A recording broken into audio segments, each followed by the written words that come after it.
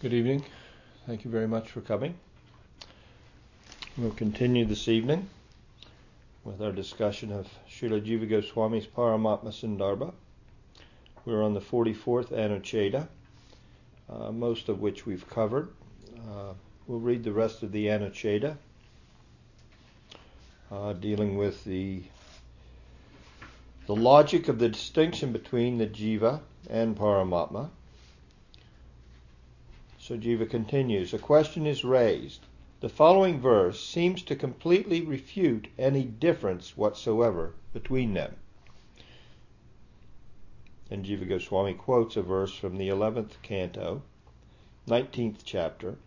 This would be in the section of called the Uddhava Gita, wherein Lord Krishna is instructing Uddhava. Revealed sound, shruti, direct perception, pratyaksha, tradition, atithya, and inference, anumana, are the four means to valid knowledge. Recognizing that in all these pramans, the reality of transitory objects finds no support, a person becomes indifferent to all phenomenal objects, their existence being a matter of conceptual construction and hence doubt. Jiva Goswami explains as follows. The reply is as follows. In this verse, it is only phenomenal distinction, beta matra, that is denied. Because the word vikalpa, conceptual construction, qualifying the existence of such phenomenal distinction, implies a doubt about its validity. Thus the meaning of the verse is that upon abandoning all such doubt about the existence or non-existence of phenomena, one's conviction becomes firmly established in the one real existence alone, which is inclusive of all variety. Therefore, in the next verse, Bhagavan emphasizes the vision of the perishability of phenomena, taking the abode of Brahma as the upper limit of such transitoriness, but not including the Vaikuntha worlds. Then he quotes from the 11th canto again, verse 19th chapter, 18th verse. Since all actions are transient, a discriminating person should consider even the unseen celestial world, up to including the realm of Brahma, to be miserable and perishable, just like the visible world. I think for explanation, we're just going to continue through the commentary and then expand that a little bit, because it's fully explained in the commentary. Basically, what Jiva is presenting is a verse that appears to lead us to believe in the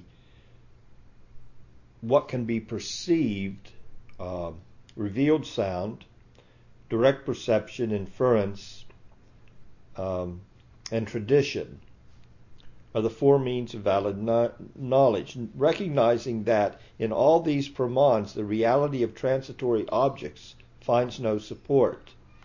In other words, if we go to the ultimate limit and apply these ways of arriving at knowledge, and remember, in the very beginning of the Tattva Sandarbha, in looking at different ways that knowledge could be acquired, Jiva basically he takes 10 pramans, the 10 types of acquiring knowledge, and he reviews all of them and arrives at the conclusion that the only reliable source for knowledge is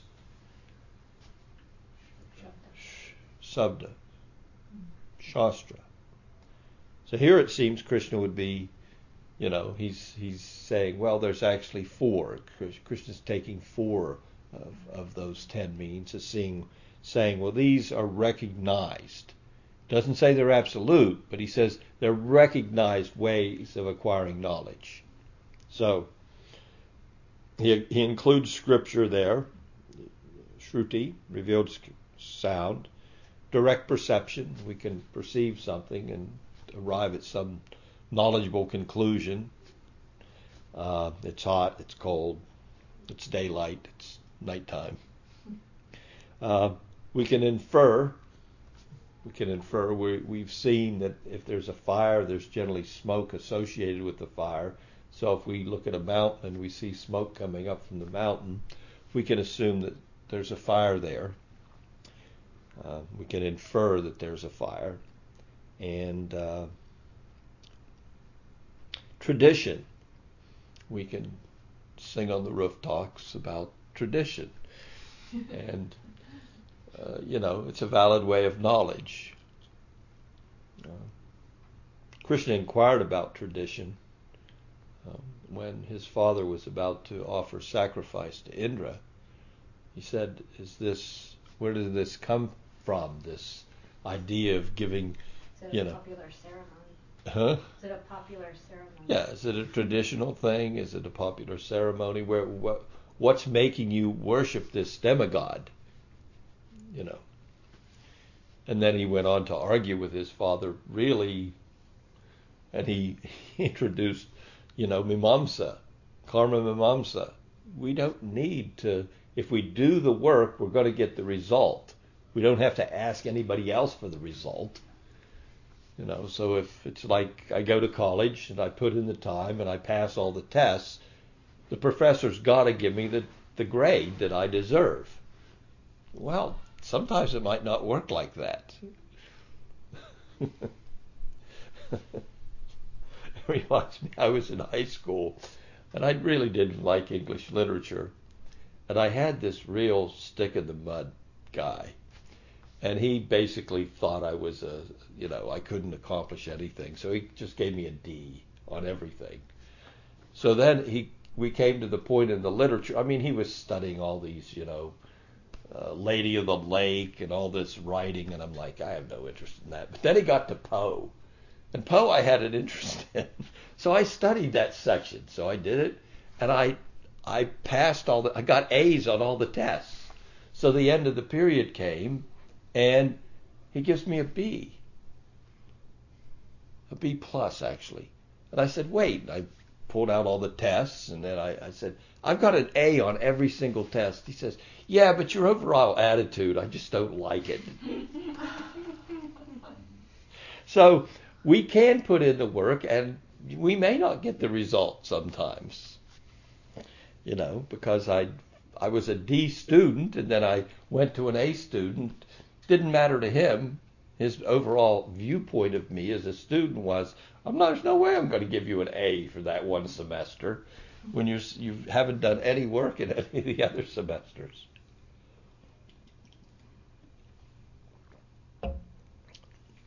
That's not karma mimamsa. That was not what Krishna was speaking of. That is, the demigods do have a little power. And as we know from the Leela, Indra did, he actually brewed up the storm that's used at the end of the cosmic manifestation, and he and what was the name of the storm? Samvartika clouds. These are the clouds that come in at the end of a universal manifestation and inundate the whole creation and basically put out the fire that has consumed everything. So he sent those specific clouds to Vraj Bhumi to basically complain, I want my sacrifice. You've always given me this sacrifice, and now you're listening to this little boy, and he's telling you not to give me my sacrifice. Come on, I want to receive it. It didn't go well for him. He had to actually rely on Mother Earth to bail him out to some extent. And thus we have the nomenclature of Govinda. Krishna got the name Govinda at that time. So what's being said here is, if we apply these kinds of knowledge these four ways of acquiring knowledge, Krishna is telling Uddhava, a person will come to an indifference when it comes to the phenomenal world. He'll realize that there's nothing here that is of any value to me as spirit, as a spirit soul. Their existence being a matter of conceptual construction and hence doubt. So, in this verse, it is only phenomenal distinction that is denied. So, if we take these, even Shastra, and experience, and tradition, and logical conclusion, if we take them to their ultimate end, we'll see that the material phenomena is just, it ends in Brahman. Brahman is the only true thing it's the only sustainable reality. It's the only concept that one could arrive at, because everything else is temporary.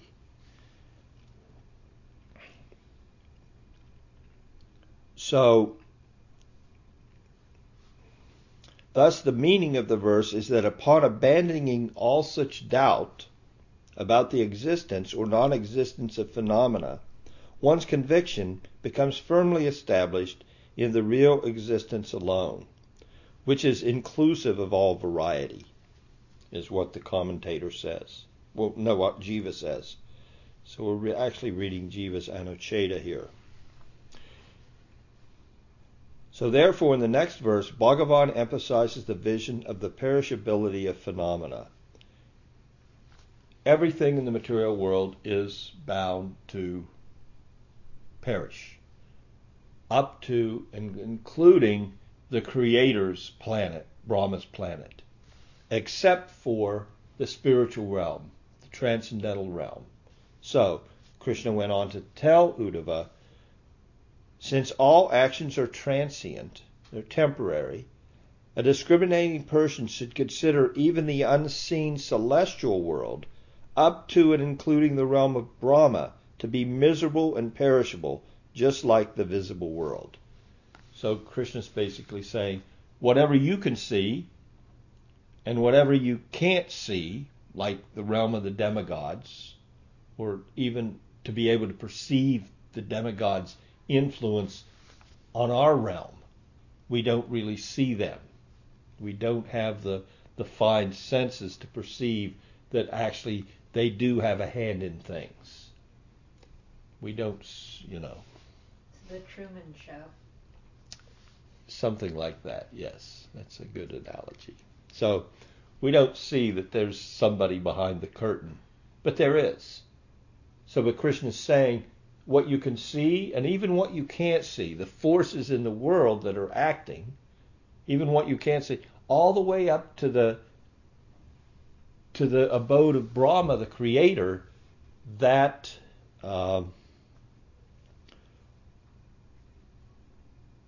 it's all miserable and perishable. But beyond that, there's a transcendental realm that isn't perishable. So let's read through the commentary. In Anuchetas 41 and 42, Sri Jiva Goswami substantiated his three rationales for scriptural statements describing the oneness of the Jiva and the Paramatma. So we have those three statements, all related to the matter of consciousness and energy, and the source of energy and the cause and the source, we being the cause and there being an energetic source. So therefore there's some similarity between us and Paramatma, which he had listed in Anucheta 37. In Anucheta 43, he contrasted this view by providing an instance in the Bhagavatam where Bhagavan explicitly speaks of the distinction between himself and the Jiva. Now in this Anucheta, Sri Jiva explains the reason for describing this distinction. As given here, the primary reason for making this distinction is that the jiva is liable to be liable to the influence of Bhagavan's Maya. Krishna tells Uddhava that no one can become enlightened by his own endeavor. One needs the grace of an enlightened person. The reason for this is that the ignorance of the jiva is beginningless and hence causeless. It is not the outcome of some particular act on the part of the jiva or Paramatma. If it were caused, one could get rid of it by removing the cause. If it was caused, if you could remove what created it, then you could get rid of it. But since this is not the case, one can get out of the clutches of Maya only by the self-disclosure of revealed truth transmitted through contact with an enlightened being. This transmission is made possible exclusively through the agency of surrender. It is the total dedication of thought, feeling, will, and attention which surrender to Bhagavan entails. That immediate intuition of the self can be brought to light. Therefore, in Bhagavad Gita 5:15 and 7:14, Krishna affirms that the deluded self can transcend Maya only through surrender to him. This means that Ishvara, namely Paramatma or Bhagavan, is distinct from the jiva.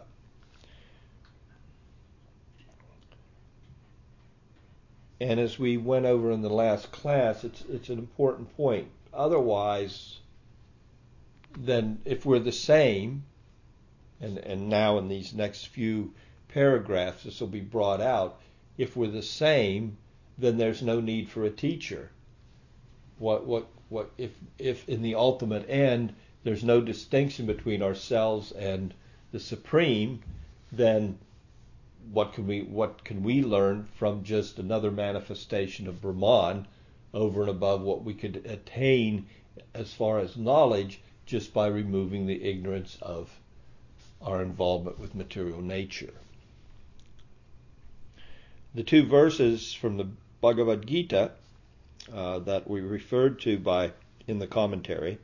This divine energy mind, consisting of the three modes of material nature, is difficult to overcome. Mamavam so jiva loke, jiva bhuta sanatana. But those who have surrendered unto me can easily cross beyond it. That's the first from the 5th chapter of the Gita. The other is, when, however, one is enlightened with the knowledge by which nescience is destroyed, then his knowledge reveals everything as the sun lights up everything in the daytime. And now we'll get into a final pounding of the post regarding this misconception of the Advaita Vad. Ishvara is a real instructor, as in Bhagavad Gita, and is endowed with his own authentic sense of identity. He is not the product of anyone's imagination. Advaita Vedanta claims that Ishvara is not real in the ontological sense, considering him to be but a conceptual construct of the jiva imagined under the influence of ignorance. Most modern philosophies also propound that God is an invention of the human brain. It is said in Panchadasi, that which is eternal, conscious, and unlimited is Brahman, the only absolute reality. That very Brahman has two features, called Ishvara and Jiva, which are imagined due to the two upadhis of Maya. So what are those upadhis? The upadhis of Maya, whereby we have this conception of God. Basically, this is just out and out Brahmavad, Advaitavad, that there is no distinction. And in this doctrine, the only difference between the Jiva and Ishvara is that of their respective upadhis. This is Advaitavad we're speaking of. Ishvara has the upadhi of pure sattva and the jiva of impure sattva. In essence, both are Brahman, but out of ignorance the jiva imagines a separate Ishvara. When the jiva becomes realized, he transcends the conception of God. This is how they think.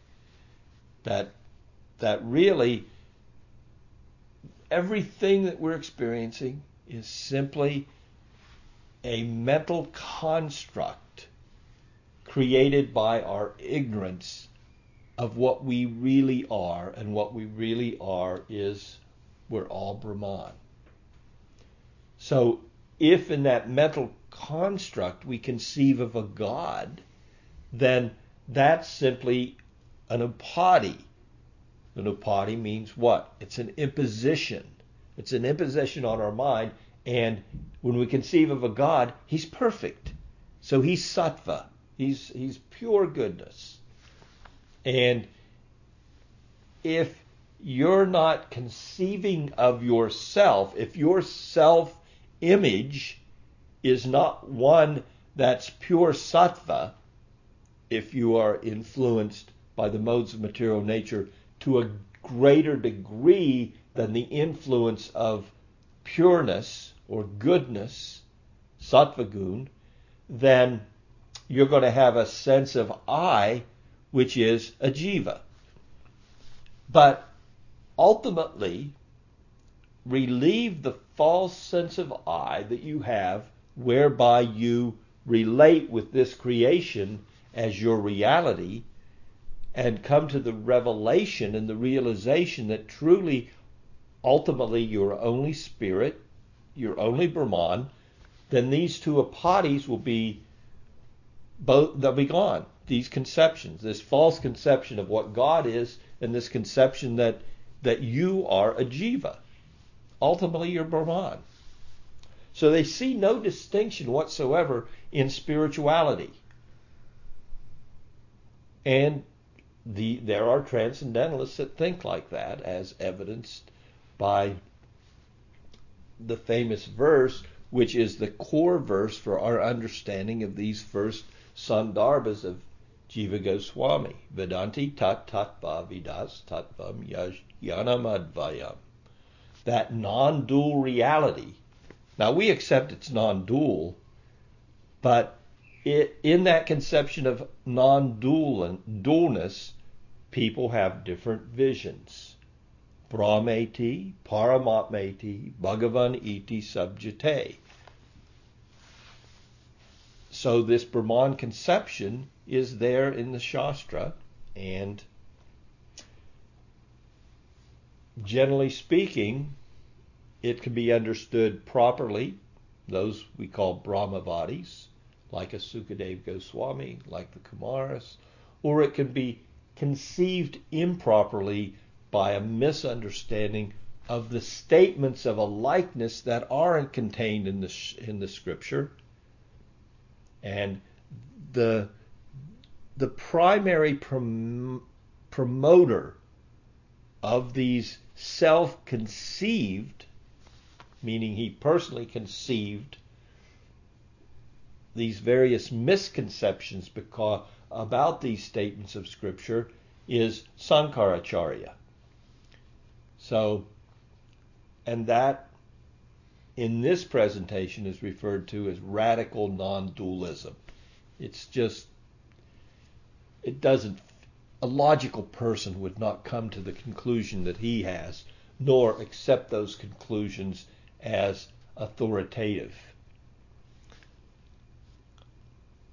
A lot of what is presented, and specifically the way Jiva Goswami presented the Sandarbhas, was one of his goals, besides nourishing the bhakti of those that have the conception of Bhagavan, or even Paramatma, is also to defeat the misconceptions regarding Brahman realization that were propounded by the followers of Sankaracharya during his day.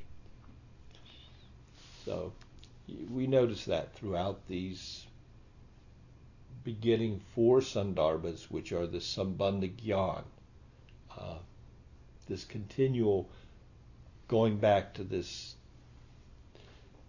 to pounding the post on the fact that these misconceptions are not acceptable to the bhakti, to the bhakta.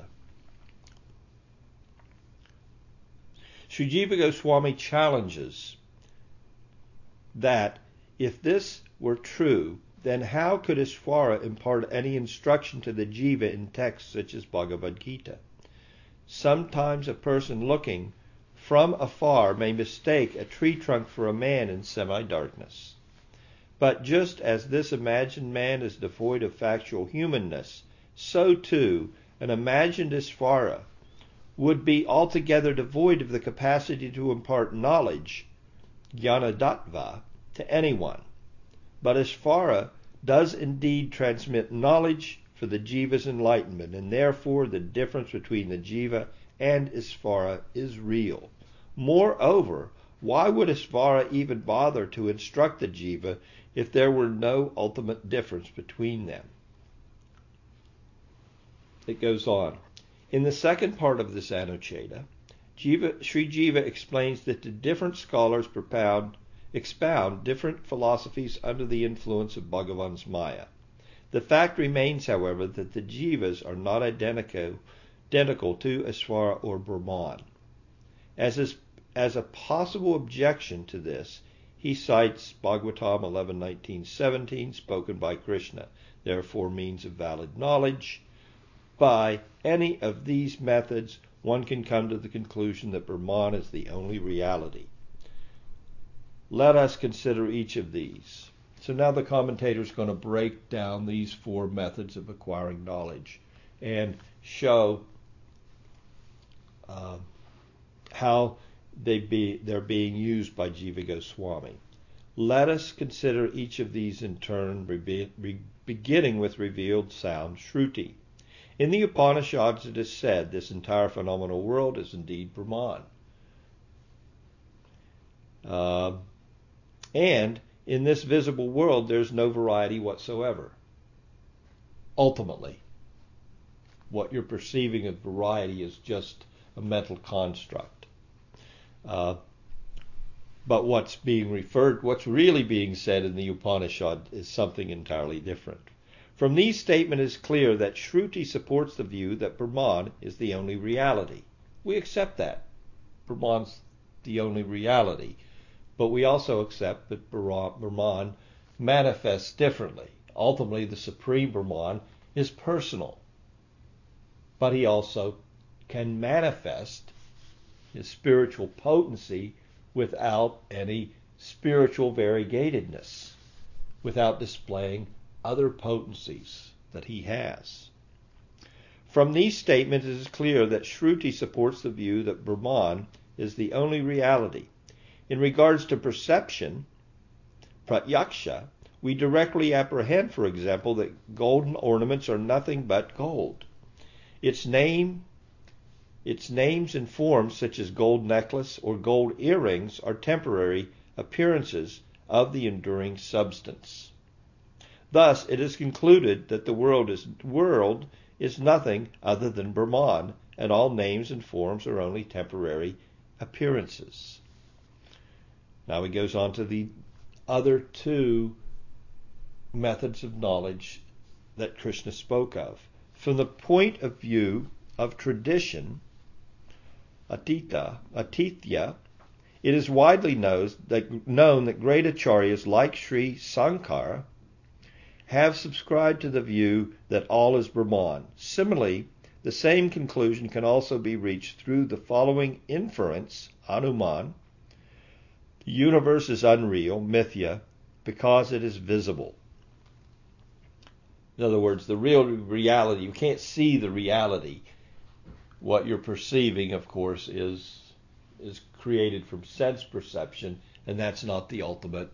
So anything you can see here isn't the reality of existence. It's simply an illusion. It's Maya. Anything that is visible is unreal. like the misconception or misperception of a rope as a snake. Since the universe is visible, it too is ultimately unreal. This line of argument is an instance of positive inference. The same point can be argued from the perspective of negative inference. Because the world is visible, it cannot be real. In light of these four pramans, Krishna's statement seems to support the conclusion of Advaitavad. The word vikalpa in this verse is a reference to phenomenal objects, whose existence is a matter of doubt or conceptual construction. It seems that when a person becomes free of all doubts through means of these pramans, he becomes indifferent to all duality. This may be taken to mean that the only reality is Brahman and that duality is merely imaginary. So you can use all four of these ways of acquiring knowledge and come to an understanding that ultimately reality is an illusion and the true reality is Brahman and Brahman only. Sri Jiva, now he goes on to say, but Sri Jiva concludes, however, that such is not the case. The pluralistic world of phenomenal variety is denied as real only from the point of view that it is perishable. Consequently, the verse should not be taken as a disavowal of the imperishability, transphenomenal variety that exists in the spiritual domain. Nor does it negate the distinction between the Jiva and Paramatma. This is evident from the subsequent verse, also spoken by Krishna. In that verse it is clearly stated that all regions of the universe up to and including the abode of Brahma are perishable. This implies two things. First, the universe is temporary, yet not unreal, and wrongly concluded by Advaitavadis. Second, the regions beyond Brahmaloka, Vaikuntha, are permanent and then thus not subject to passing away.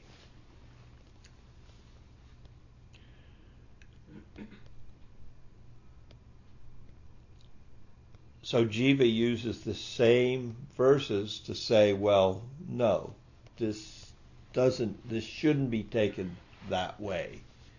Ultimately, it only shows that the material phenomenal world is temporary.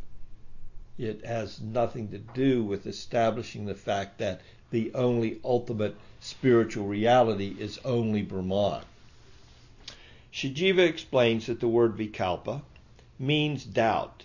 Thus, the meaning of the verse is that although the insight gained from the four stated pramans, one is freed from doubt about the nature of reality. That this interpretation is valid is supported by Krishna's recommending the path of bhakti in the verses beginning with, and then the second verse from the Bhagavatam that was cited. In other words, it's all temporary up to including Brahma's abode. But beyond that, there is a transcendental realm. Even if it is admitted that the previous two verses delineate the path of Gyan, bhakti is to be understood as superior and as the recommended path because the hermeneutic principle of scriptural interpretation establishes the item appearing last in a sequence is of greatest significance. So, in other words, Jiva just establishes this point. Yes, there are places in the scripture where it seems like it's all one, and that ultimately Brahman is the highest conception. But here's another way to look at it. When Krishna concludes that there is the necessity, and that's really what the point of this Anucheta is. In order to fully understand this knowledge, you need outside help. You can use the scriptures, you can use your senses, You can use logic and reason.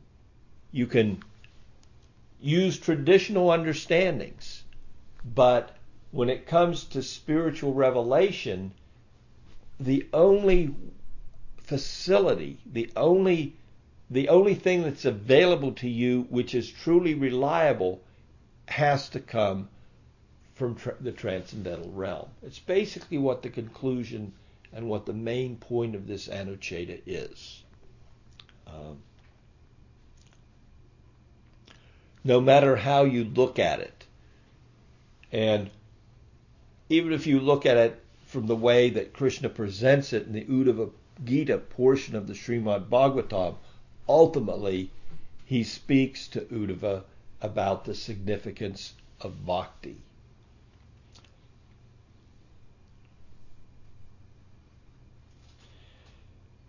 The commentary concludes the explanation of Jamatri Muni verses describing the characteristics of the jiva are now complete. In the next two sections, Anuchetas 45 and 46, two other lists of similar characteristics mentioned in the Bhagavatam are examined separately. If we remember back to the beginning of this section on the jiva that we started a few weeks ago, Jiva Goswami used as his evidence regarding the intrinsic qualities of the jiva. He used for his main praman and for his whole presentation of those 21 characteristics, he relied upon an explanation that didn't come directly from the Bhagavatam itself. It was a statement made by Jamatri Muni, and I believe that statement was made in relationship to something that was presented in the Padma Purana. We could look back to confirm that, but so that was in Anucheta 19.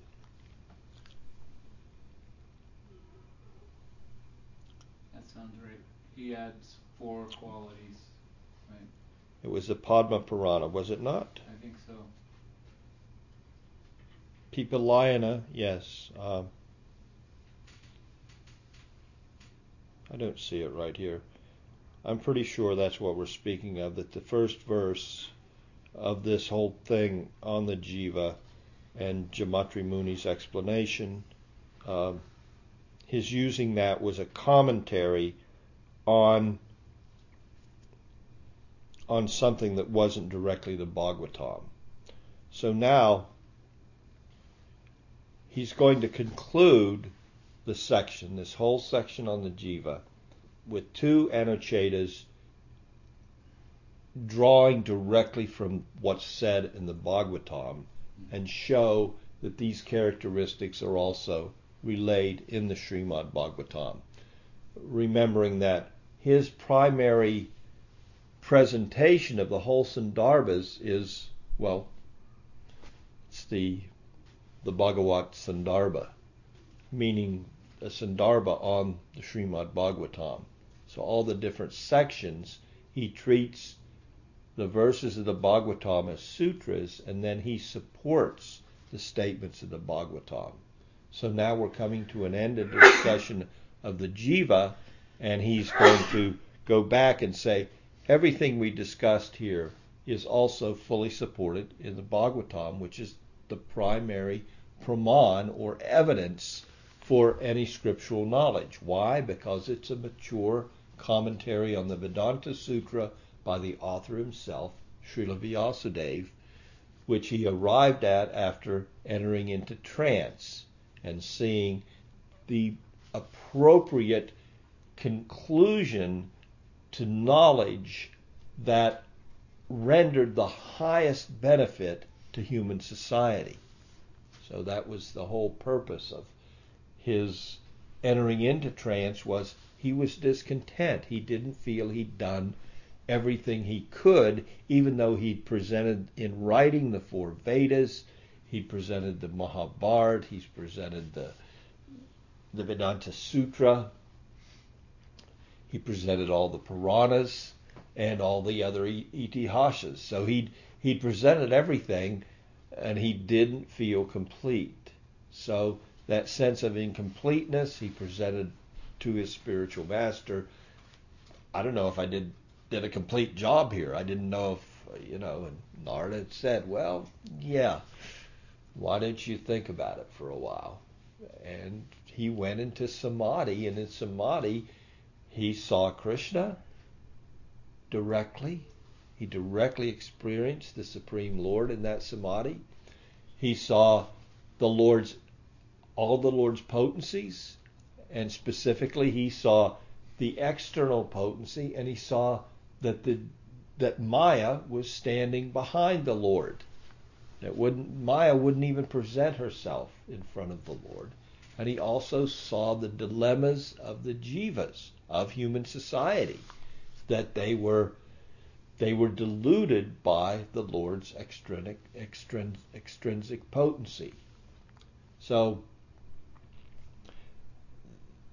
therefore, he went back and he presented again, he rewrote the Bhagavat Purana, Srimad Bhagavatam. So this is the primary evidence that we accept as Gaudiya Vaishnavas for spiritual knowledge. You're going to, if you take and look closely to the Srimad Bhagavatam, you will find answers to everything. We need all the help we can get, so therefore we also rely on other books. But if you look to all the books of our Gaudiya Acharyas, they point to the Bhagavatam. They're simply expounding what's in the Bhagavatam and presenting it to us so we can, like Jiva Goswami's Sandarbhas, what are they telling us? They're basically giving us all these different understandings of tattva, of the significance of the Bhagavatam, of the significance of Sambandha Gyan, Abhideya, and Prayojan. Yes?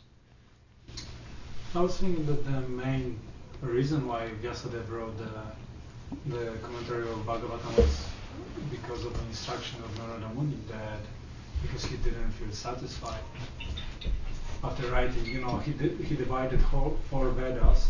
Yeah. Like in Srimad Bhagavatam is described that he divided four Vedas and gave each Veda to different sage, different rishi, and Mahabharata, and he still felt disconnected. Right. And Narada Muni came and told him to write Srimad Bhagavatam. So the vision you described, I remember reading about this also, the vision that Maya Devi was behind the Lord.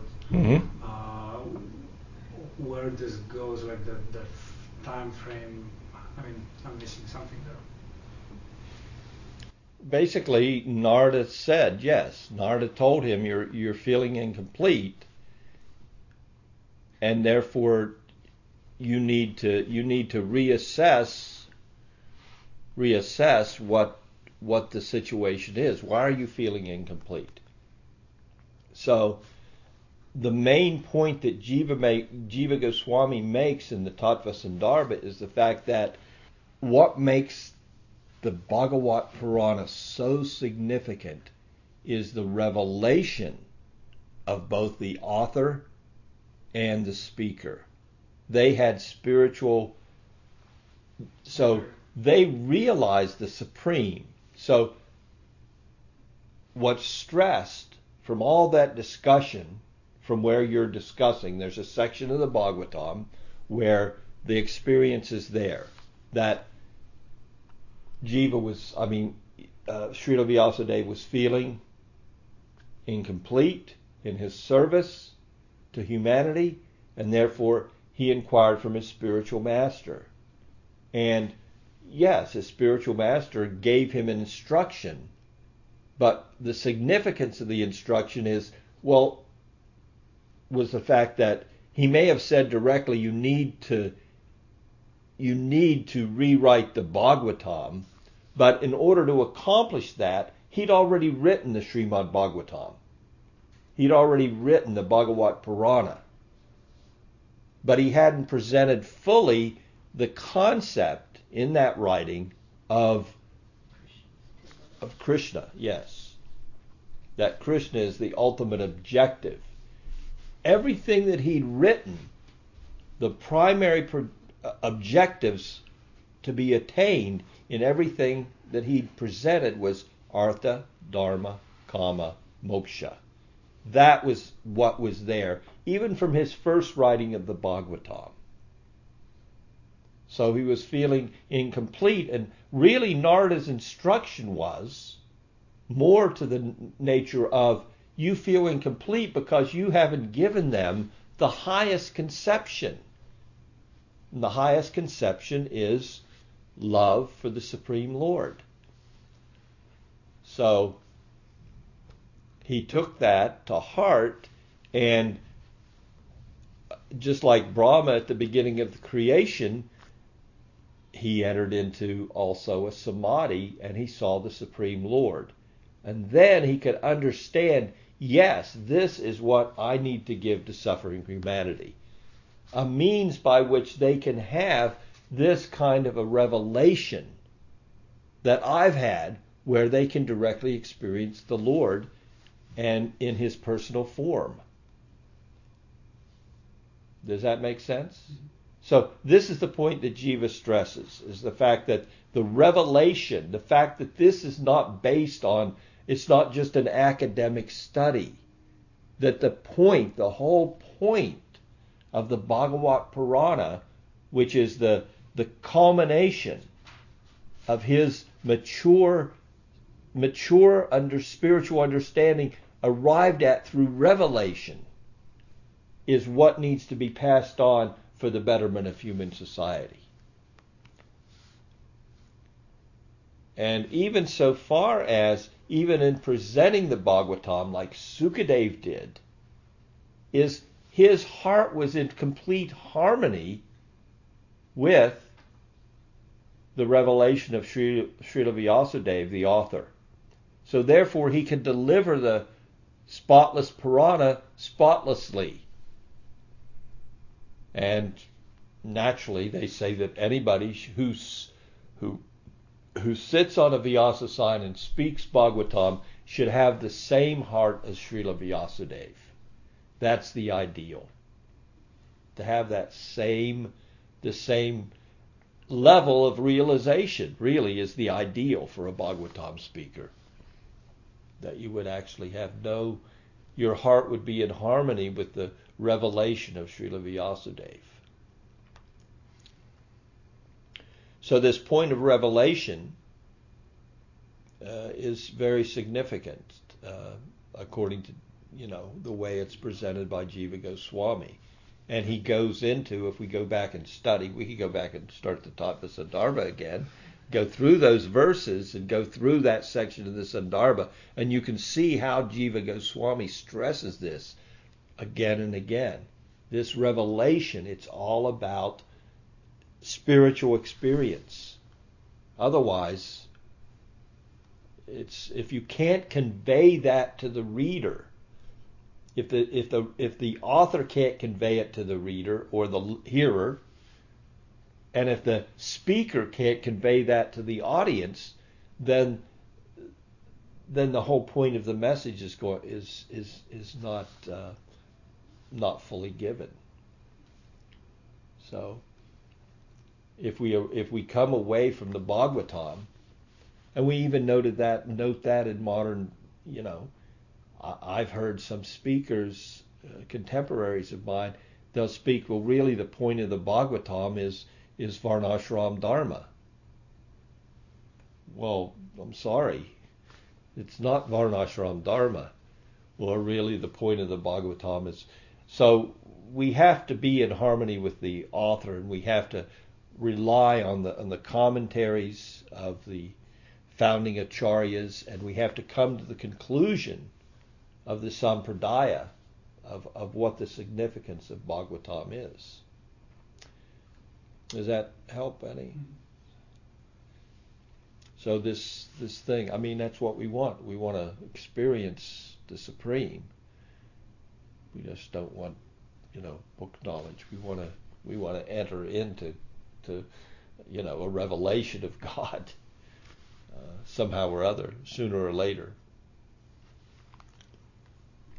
So next class we'll go over these two verses, two Anuchetas, wherein these verses from the Bhagavatam are drawn upon by Jiva Goswami, and he shows the same 21 characteristics, although he doesn't delineate them as in such a detailed way as he has in 19 or how many ever Anuchetas we've just studied one by one. But he'll go over in summary, showing what I've given you is not something that is not there in the Bhagavatam, but I've relied on this other commentary because it's a systematic way of presenting these things, and I want to use that system in my Paramatma Sandarbha. But they are the same exact characteristics are found in the Bhagavatam. Then he'll conclude with one last Anucheta, the 47th Anucheta. So we're like halfway through this Paramatma Sandarbha. If we can complete that, the two additional characteristics of the jiva, and that additional characteristic is that there are two types of jivas. So you can imagine that there's two types. We know that. We're the ones that are conditioned, and they're the ones that aren't conditioned. So